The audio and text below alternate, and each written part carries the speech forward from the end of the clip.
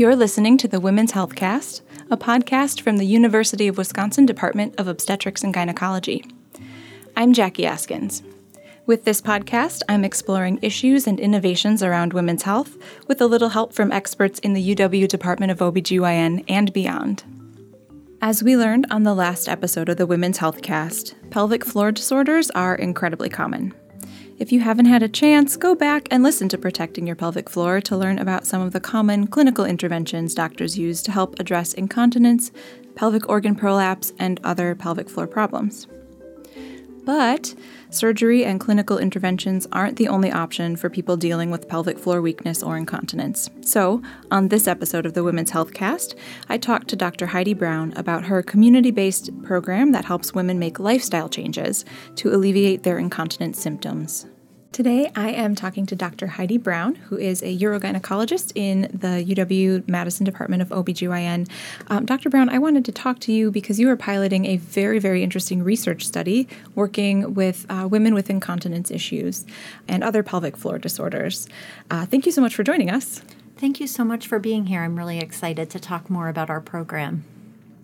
Before we get into that, I want to take a little bit of a step back and talk about the pelvic floor in general. So you're an expert in all things pelvic floor. So when we say that, what are we talking about?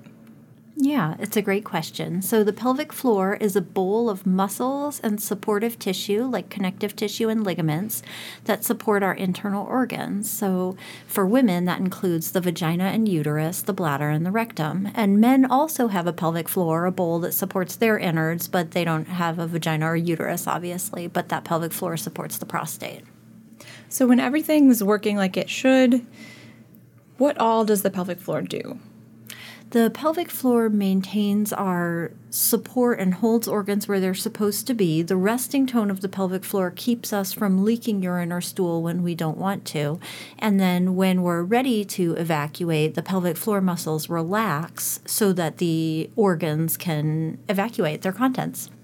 But sometimes things aren't working as they're supposed to. So you mentioned incontinence. That sounds like a fairly common pelvic floor issue. Are there other problems? Yeah, so incontinence is the most common thing that impacts women, urinary incontinence or leakage of urine. There's also bowel incontinence or leakage of stool. And there's the opposite problem, incomplete bladder emptying or incomplete bowel emptying. There's also pelvic organ prolapse, which is when the walls of the pelvic floor relax so that the internal organs start to kind of pooch outward. How common are these issues? Pelvic floor disorders are quite common, though we don't talk a lot about them. So 1 in 4 younger women under the age of 45, experiences a pelvic floor disorder. And when we get postmenopausal, that rate goes up even higher. So after menopause, about 60% of women experience bladder or bowel incontinence or an issue with pelvic organ prolapse. But it definitely seems very under-discussed. Like it kind of lives as a taboo. We don't really talk about these problems. Yes, that's right. And it's so funny whenever we talk about it, whenever I do a talk in a public place and I start talking about it, women just come out of the woodwork asking questions, and they all thought that they were alone because we don't talk about it. But of course, it is so common that once you get talking about it, everyone has a story. What drew you to this area of research or working with people with pelvic floor and incontinence issues? Yeah, so that's a great question. I definitely didn't know when I was a little girl that this is what I wanted to do.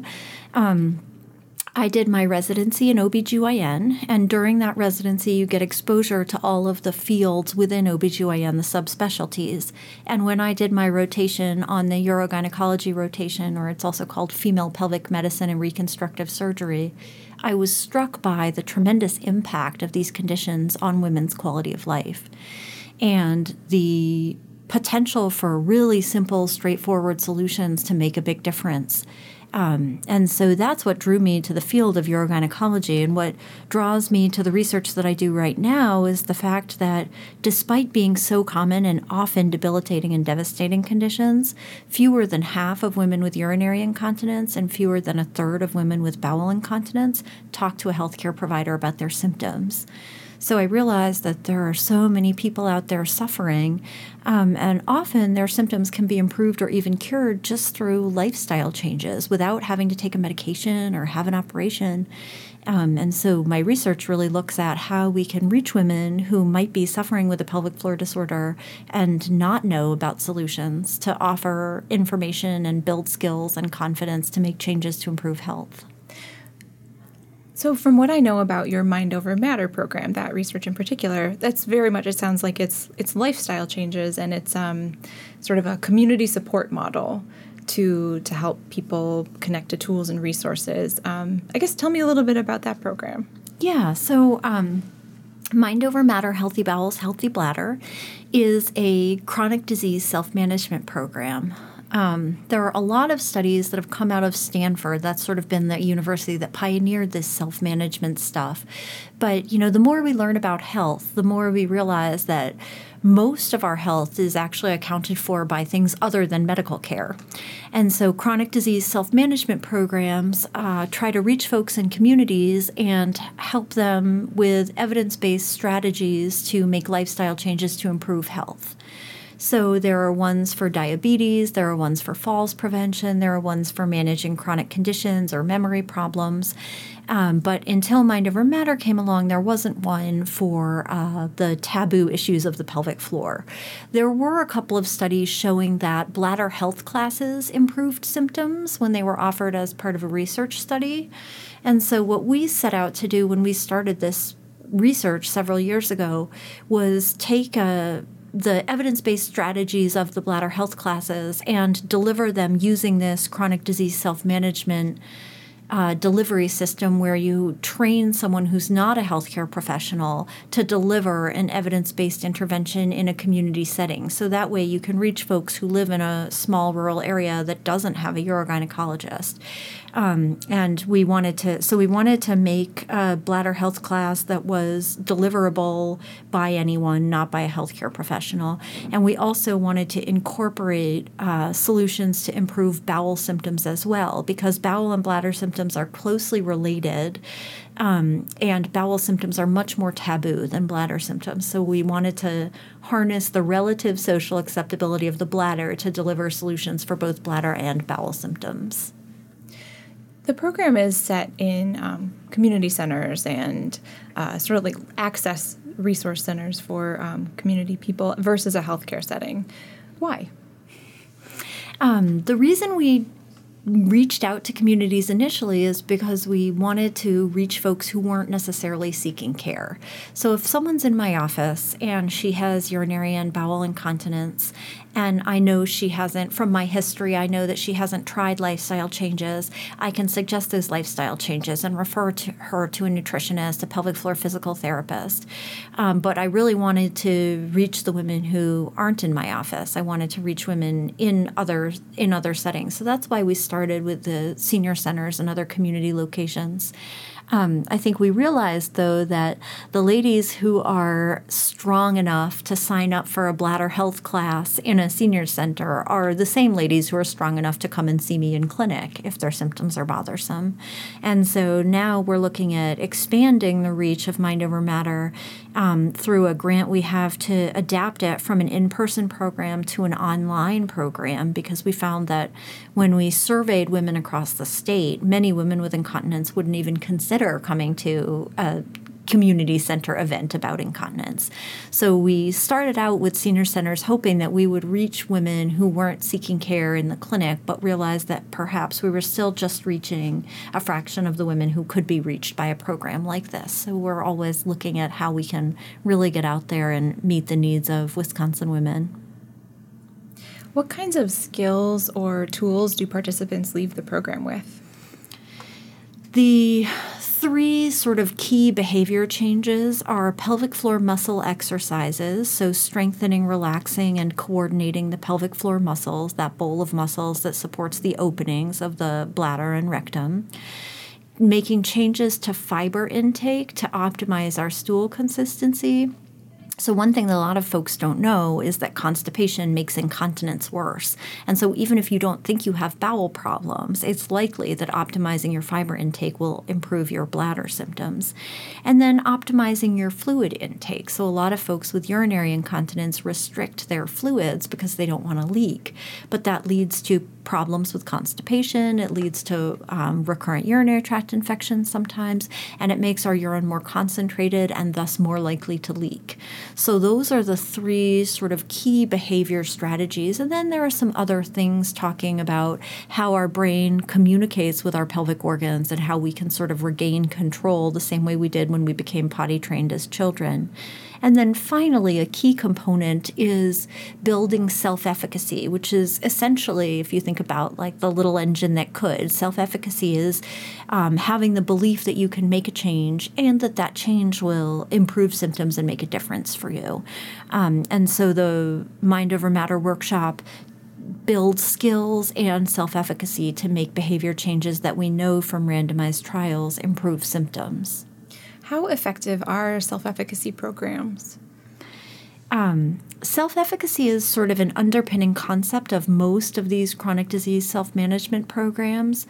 In our randomized trial of Mind Over Matter, Healthy Bowels, Healthy Bladder, over 70% of participants reported improvements in their bladder symptoms 4 months after starting the program, and 55% of participants reported improvements in their bowel symptoms.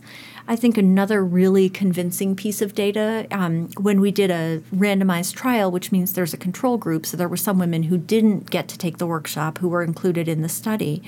Over that 4-month time period, the women who didn't take the workshop, about 20% of them had worsening bladder and bowel symptoms.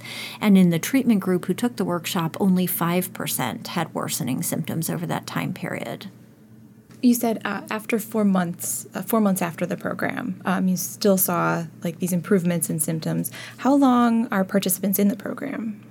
Yeah, the program itself lasts 1 month. It's 3 classes, and each class is 2 hours long, and the class meets every other week.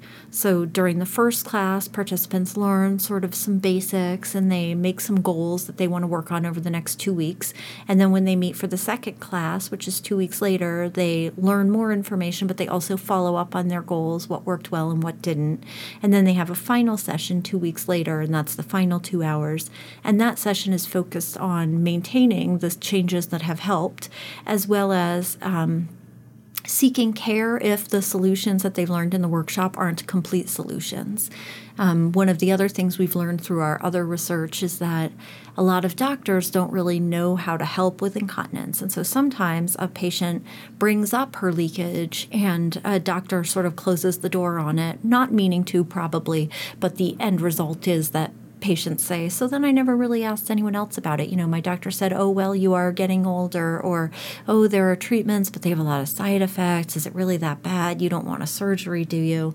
Without realizing the array of options that are available. So the last session also provides some tools for negotiating with a caregiver who might not know all of the tools and tips, and sort of makes a list, like asking, you know, might I be referred to a physical therapist who could help me work on this? Might I be referred to a urologist, or et cetera? As you're thinking about adapting it for online, do you think it will also be sort of a staged, you know, we're rolling it out in 3-week chunks, or how far have you gotten into the adapting process? What we're going to do is bring together a group of women in the target age group, so women over age 50 who are somewhat internet connected and internet literate, and just sort of get their feedback about how they might use an online program like this. And we'll actually ask them, what sort of layout would you like? Would you like it to be something that's tiered? Would you like it to be something that you can do at your own pace? Would you like to get reminders like, oh, there's new content this week, etc.? If someone's interested in learning more about Mind Over Matter, or maybe enrolling in the program, where should they go? Right now, Mind Over Matter is just being incorporated into the suite of programs that the Wisconsin Institute for Healthy Aging disseminates. So the best way to find out about either being trained to be a Mind Over Matter facilitator or enrolling in a Mind Over Matter workshop, the best thing to do is contact the Wisconsin Institute for Healthy Aging, and their website is wihealthyaging.org. So the initials for Wisconsin, healthyaging.org. We'll make sure to put that in the show notes as well. So when you're looking at this episode, you can always look at the notes and there'll be a link to their website too. Excellent. Perfect. Thank you so much for joining us, Dr. Brown. Thank you so much for having me. It was a pleasure. If you're in the Madison, Wisconsin area, there's still time to check out a free Bladder Health Month event. On November 28th, you can learn how to break free from pelvic floor disorders and incontinence from physical therapists and UW OBGYN physicians. Learn more at uwhealth.org/breakfree. Next week, we'll have a special episode for listeners who want a more in-depth look at surgery. Dr. Kara King is a minimally invasive gynecologic surgeon in our department of OBGYN, and on next week's bonus episode, she will interview Dr. Jacob Greenberg from the UW-Madison Department of Surgery. They're going to talk to us about hernia repairs. Women's Healthcast is a production of the University of Wisconsin-Madison Department of Obstetrics and Gynecology. This episode was produced and engineered by Rob Garza. You can subscribe to Women's Healthcast on iTunes, Podbean, Stitcher, Google Play, or wherever you like to get your podcasts. And of course, you can follow us on Twitter, Instagram, and Facebook at WhiskOBGYN. Please let us know how we're doing. Rate and review us on your podcast app, and let us know what women's health issues you would like to learn more about. Thanks for listening.